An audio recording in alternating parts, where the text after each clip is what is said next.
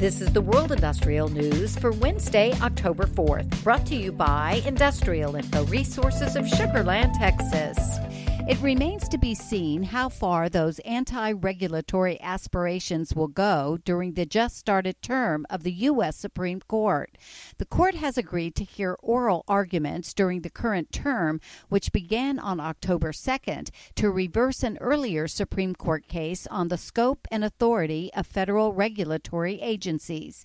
Energy companies are not among the plaintiffs in the case at hand, but the ruling could potentially affect the regulation of mining companies, oil and gas producers, pipeline companies, power companies, and other industries operating under federal regulatory oversight.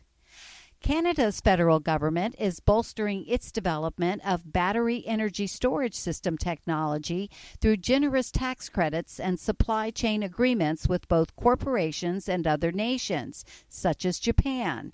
The Energy Innovation Program, which advances clean energy technologies to help Canada reach its net zero goal by 2050, is allocating funds to BESS and other projects that will reduce the nation's carbon footprint.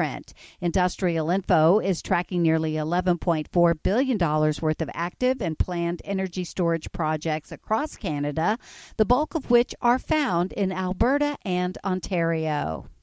U.S. exports of petroleum products in the first half of 2023 reached an all-time high for the first half of any year, according to the U.S. Energy Information Administration's Petroleum Supply Monthly Data. Data show petroleum product exports totaled nearly 6 million barrels per day, 2% more than the same period in 2022. Industrial Info is tracking about $4 billion of active projects related to the manufacture of aircraft and their parts in the U.S. The projects are for both manned and unmanned craft. Most of the $930 million of these projects are presently under construction. And Europe's leading copper producer, Arubis, has confirmed that thieves stole almost $200 million worth of precious scrap metals. Industrial Info is tracking 22 Arubis projects worth $1.2 billion. For details on these and other breaking news, read the full stories at www.industrialinfo.com. I'm Peggy Tuck, reporting for Industrial Info News.